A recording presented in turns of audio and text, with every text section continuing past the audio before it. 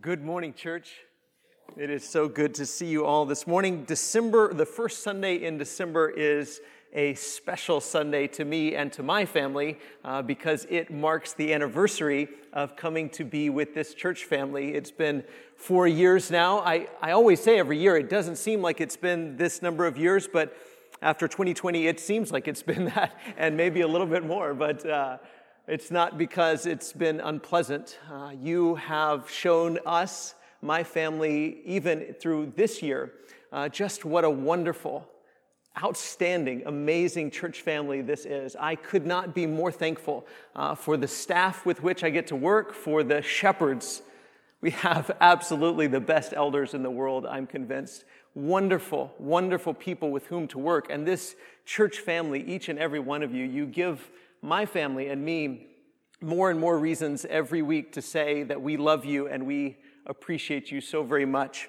Before I get into this morning's lesson, I want to tell you about a TV show that I've recently come to enjoy. The premise of the show is that they take 10 contestants and they take them individually to different spots and they drop them off in the wilderness, miles and miles from anybody else. So they're all by themselves. Each one is all by themselves. And they have to, find shelter, make shelter, find food, find water, and generally just survive. And their goal is to just survive as long as they can. They have a radio, and whenever they want to, they can call and say, I'm done. They can tap out, and they're done, and they get to go home whenever they want to. Some people leave after a day, and some people stay for weeks and weeks and weeks and weeks. And so as long as they can, they just stay there and try to survive. And one by one, they all decide it's time for me to go home. Either they get hurt or they get cold or they just decide it's time to leave and they go home. But the last one, of course, he doesn't know that he's the last one. He doesn't know that everyone else has gone home. One day, the TV crew, the camera crew, and the producers, and one of his family members shows up to tell him, you won, and you're the last one, and he gets $500,000. And so it's kind of a cool show to watch, and we've really kind of enjoyed that. But what's amazing to me is the number of people that go home, not because they couldn't find shelter, not because they couldn't find food, not because they couldn't find water. They had everything that they needed. They just got tired of waiting, and they just got tired of it, and they just decided, I'm done, I'm ready to go home, and so they just left, and they lost. Not because they weren't smart enough, not because they weren't strong enough, but because they simply lacked the will to wait. Lack the will to wait. And I've been giving a lot of thought to that idea lately of waiting. And this year has really revealed a couple of things about waiting, hasn't it? One, it's revealed the need to wait, right? That sometimes that's all you can do. It's just wait. Just wait.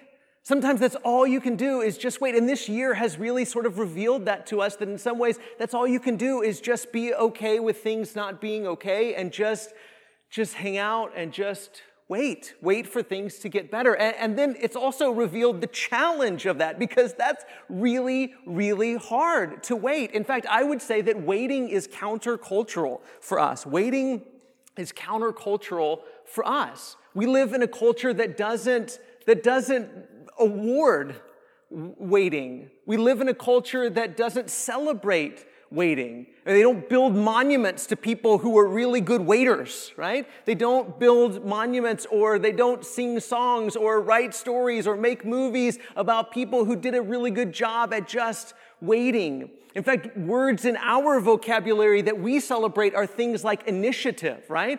Self-reliance, ingenuity. We want to go do something, right? We tell little proverbs, right? We say things like a rolling stone gathers no moss, right? Yeah? So just do something, right? In fact, sometimes between doing nothing and doing the wrong thing, we would almost rather do the wrong thing than do nothing, do nothing, right? We say the early bird gets the worm, right? So get up, go do something. Right? We don't award or celebrate waiting. And so waiting for us is an incredibly challenging thing. But if we really read Scripture and we take the Bible seriously, from the beginning to the end, sometimes we have to recognize that sometimes It's a moment where what you're supposed to do is simply wait for the Lord. Just be still and know that He is God, and wait for the Lord to show up. Wait for the Lord to make things better. Wait for the Lord to keep His promises. And I think we can recognize, can't we, that throughout history, there have been some of God's people who have lost the race. They've lost the race, not because they weren't smart enough, not because they weren't talented enough, not because they weren't skillful enough, not because they lacked knowledge, but simply because they lacked the will to wait. They lacked the will to wait. So every week this month, we're going to talk about a different carol. And the word carol means joyful song. And think about some of these joyful songs that we sing. Some of them may be super familiar. Some of them may not be so familiar to you. But we're going to talk about these joyful songs. And today's joyful song that we just sang is a song about waiting. Waiting in joyful hope, waiting in joyful anticipation, knowing that God hasn't done what He promised yet, but He's going to.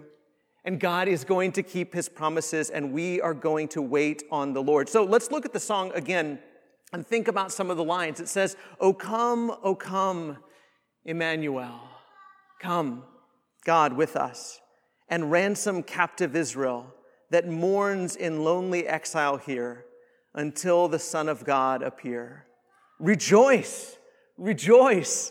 Emmanuel shall come to thee, O Israel. Rejoice, rejoice. Emmanuel shall come to thee, O Israel. O come, thou dayspring, come and cheer our spirits by thine advent here. Advent means appearing, by your appearing here. Disperse the gloomy clouds of night and death's dark shadows put to flight. Rejoice, rejoice, Emmanuel shall come to thee, O Israel. Rejoice, rejoice, Emmanuel shall come to thee, O Israel. Now, you probably know that Emmanuel means God with us, right? God with us. But do you know the story behind the word or the name Emmanuel? It's only used in Mark chapter 1 and in the book of Isaiah. So maybe we're not real familiar with the context.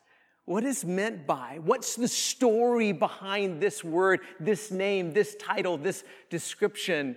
Emmanuel, God with us. In order to understand the hopeful anticipation that goes along with this word Emmanuel, we have to go all the way back about 730 years before Jesus to the time of King Ahaz. King Ahaz was a young king in Judah. I think there's a map that's coming up next. And maybe. Yep, there it is. So King Ahaz was a young king in Judah. And Judah at the time was this tiny little country, not only a tiny kingdom on the world.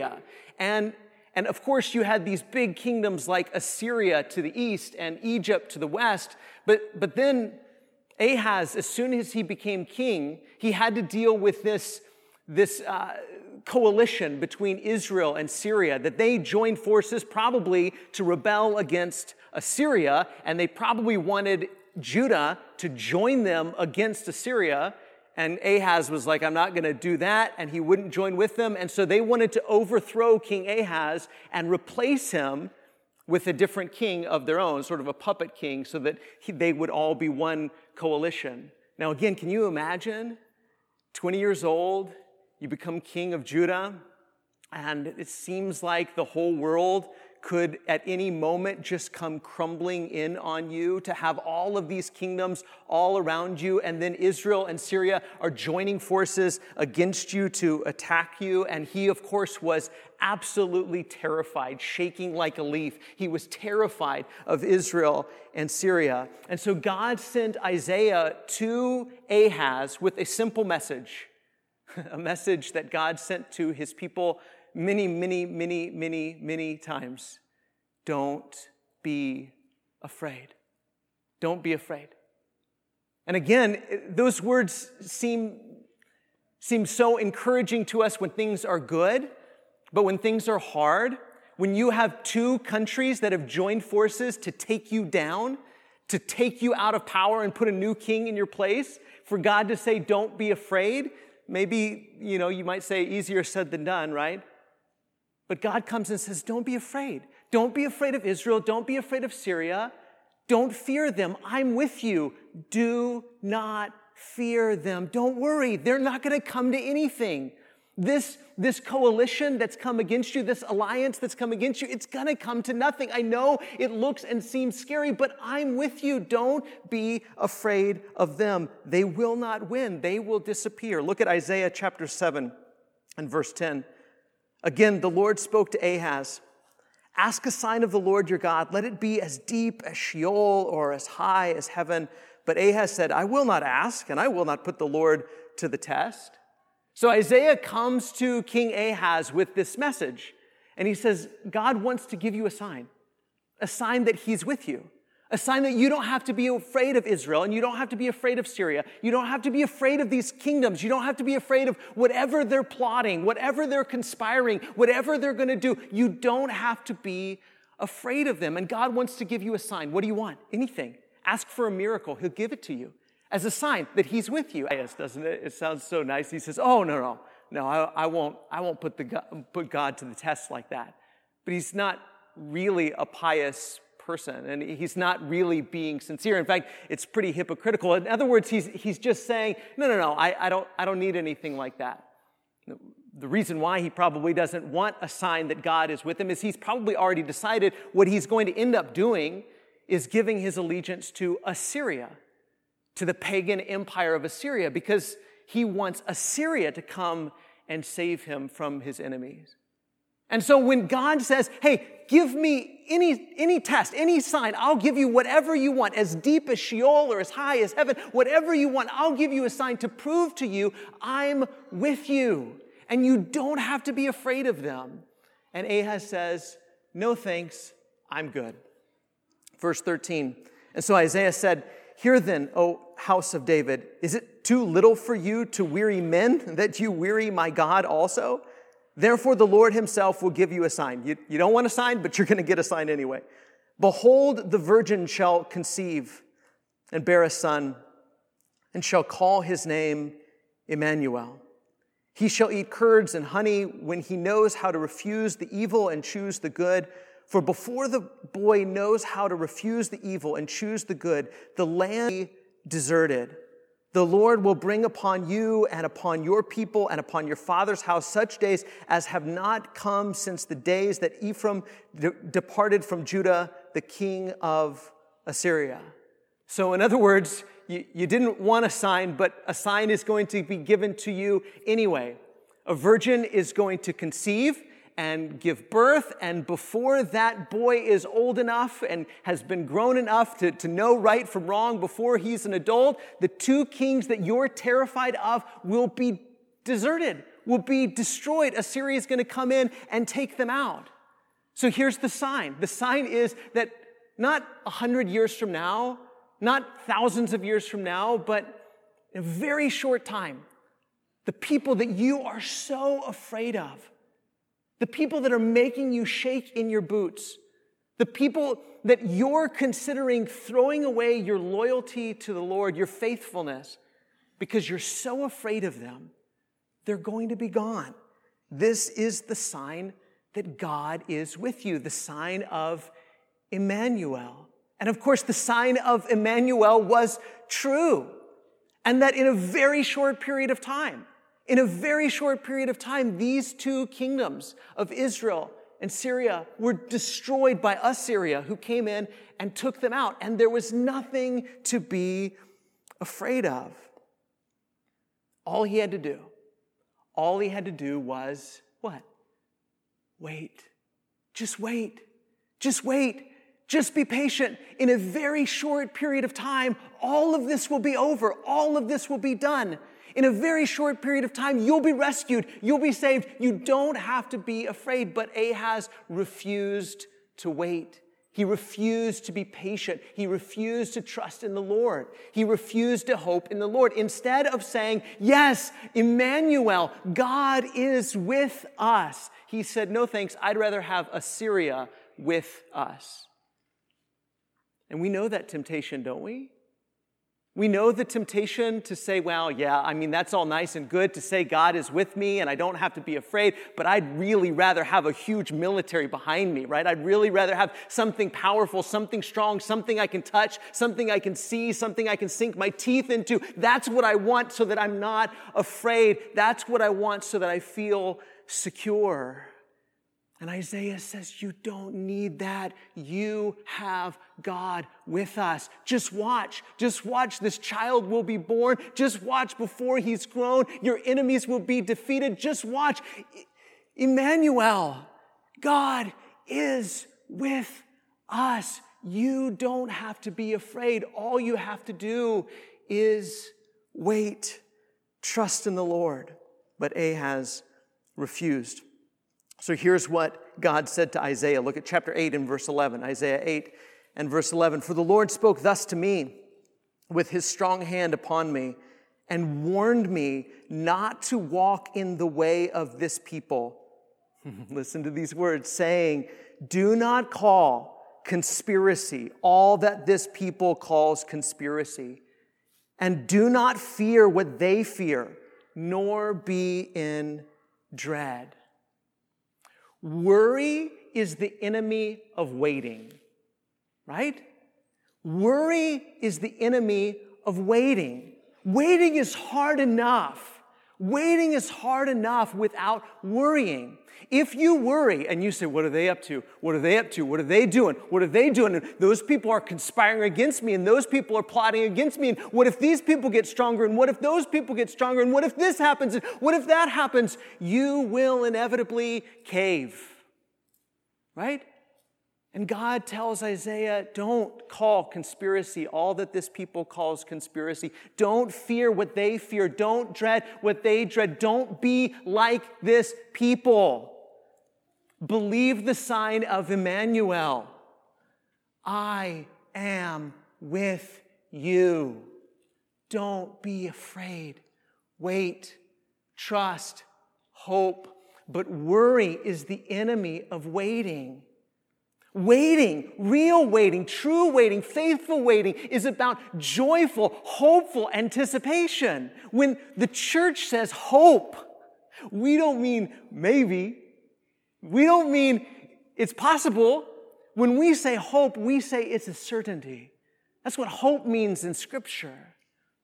Waiting in Scripture, waiting for the faithful, waiting for God's people is about hopeful, confident expectation and anticipation. Not worried, saying, I don't know what's going to happen, and what about these people, and what about those people, and what about these people? Believe the sign of Emmanuel. God is with us. And that's all they had to do. Isaiah, all he had to do was just wait, because it's going to happen pretty soon. And the enemies that Ahaz was terrified over, the enemies that caused him to give his loyalty and allegiance to the strength of Assyria,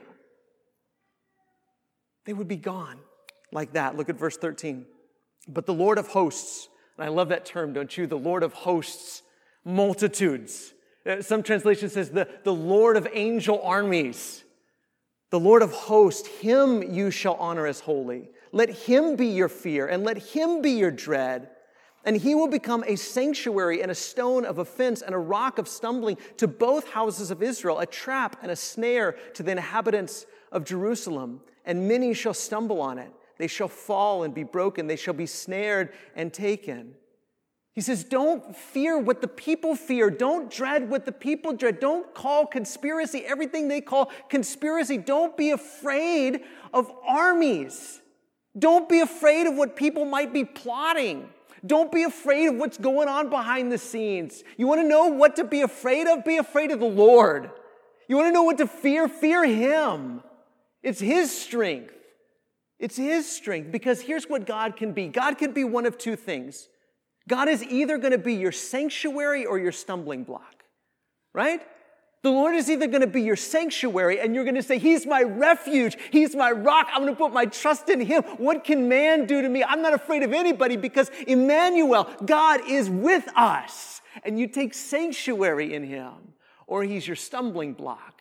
And you say, no thanks. I don't need that sign. I don't need God with us. What I really need is this strength over here, this power over here, this thing over here, this thing I can put my eyes on and put my hands on and put my trust in. That's what I want with us. And if that's the case, then you're rebelling against him and stumbling over the stumbling stone. And the Lord tells Isaiah, this is going to be the case for both houses of Israel, both Israel and Judah. They're not going to put their trust in the Lord and hope in the Lord and wait on the Lord. They're not going to let the Lord be their sanctuary. He's going to be their stumbling block. And they're going to say, no, it's just too hard. It's just too hard to really believe that God is with us. It's just too hard to believe that I shouldn't give my allegiance and my loyalty to these other things and kingdoms and kings and peoples. It's just too hard to trust. It's just too hard to hope. It's just too hard to wait. I want something I can put my eyes on and put my hands on and put my trust in, and they will stumble over the stumbling block. And this same story plays out generation after generation, doesn't it? The Lord keeps telling his people, I am with you. But most of them stumble over the stumbling stone. Most of them don't put their trust in the Lord and hope in the Lord and wait on the Lord. But there is a remnant who do, who say, I see the sign of Emmanuel. I see that God is with us. And I hope in him, and I trust in him, and I will wait for him. Look at what Isaiah says in chapter 8 and verse 16. He says, bind up this testimony, seal the teaching among my disciples. I will wait for the Lord, who is hiding his face from the house of Jacob, and I will hope in him. Behold, I and the children whom the Lord has given me are signs and portents or warnings in Israel from the Lord of hosts who dwells on Mount Zion. Isaiah says, I believe the sign of Emmanuel. I believe God is with us, and I will wait for the Lord, and I will hope in the Lord. I will wait. I will hope. I will trust. God will show up. God will deliver his people. God will appear. But others, like Ahaz, said, I won't. I won't look at the signs. I won't trust in the Lord. I won't hope in him. I won't wait for him. I want something, and I want it now. But a remnant of people did exactly what Isaiah did, said exactly what Isaiah said. I will wait for the Lord. I will hope in the Lord. For 700 years, the remnant of Israel waited. Look at Matthew chapter 1 and verse 18. Now the birth of Jesus, the Christ, the Messiah, took place in this way. When his mother Mary had been betrothed to Joseph, before they came together, she was found to be with child from the Holy Spirit, and her husband Joseph, being a just man and unwilling to put her to shame, resolved to divorce her quietly. But as he considered these things, behold, an angel of the Lord appeared to him in a dream, saying, Joseph, son of David, do not fear to take Mary as your wife, for that which is conceived in her is from the Holy Spirit. She will bear a son, and you shall call his name Jesus, for he will save his people from their sins. And you may know that Jesus in Hebrew is Yeshua. Yeshua. Yahweh saves. God saves. It's the same name actually in Hebrew as Joshua. Yahshua. Yeshua. Jesus.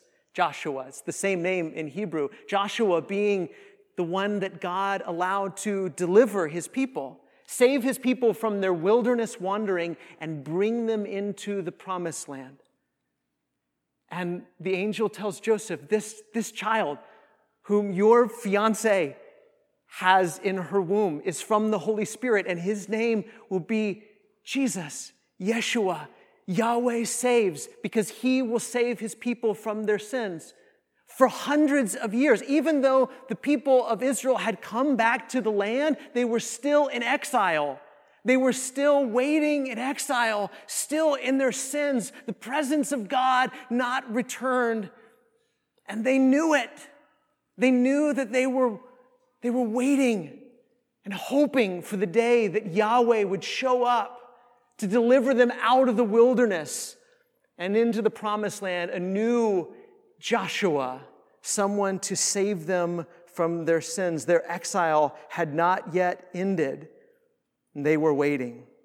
In verse 22, Matthew adds as a commentary on all of this, and he says, all this took place to fulfill what the Lord had spoken by the prophet. Behold, the virgin shall conceive and bear a son, and they shall call his name Immanuel, which means God with us.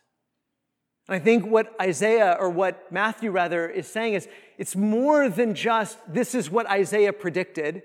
It's more than that. It's more than him just lifting this verse out of Isaiah out of context. He's saying Jesus is the ultimate fulfillment of all of this, of all of our hopes, of all of our expectations. He is the ultimate fulfillment of what Isaiah was trying to communicate to Ahaz.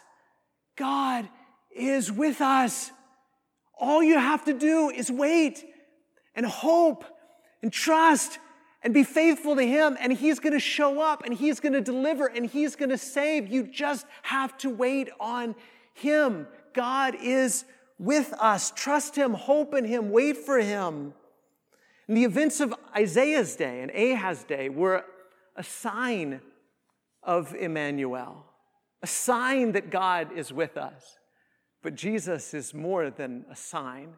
Jesus is Emmanuel.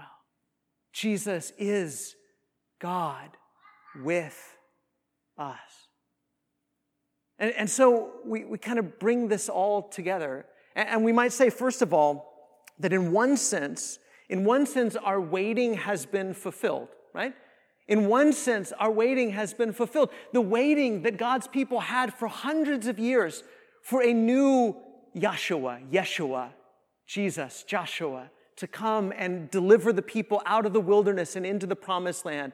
Someone to lift the exile, someone to take away the sin, someone to offer atonement, for God to show up, for God to be with us. So in one sense, that's been fulfilled, and God has shown up and done what he said he was going to do and save the people from their sins. And even us, the Gentile nations, we've been added to the family of Israel. So now this has become our story.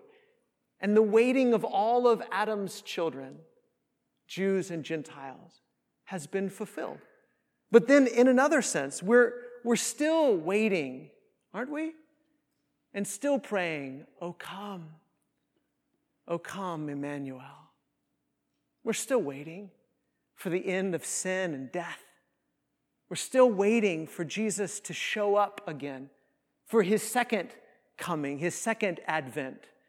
We're waiting and praying and singing, O come, Emmanuel.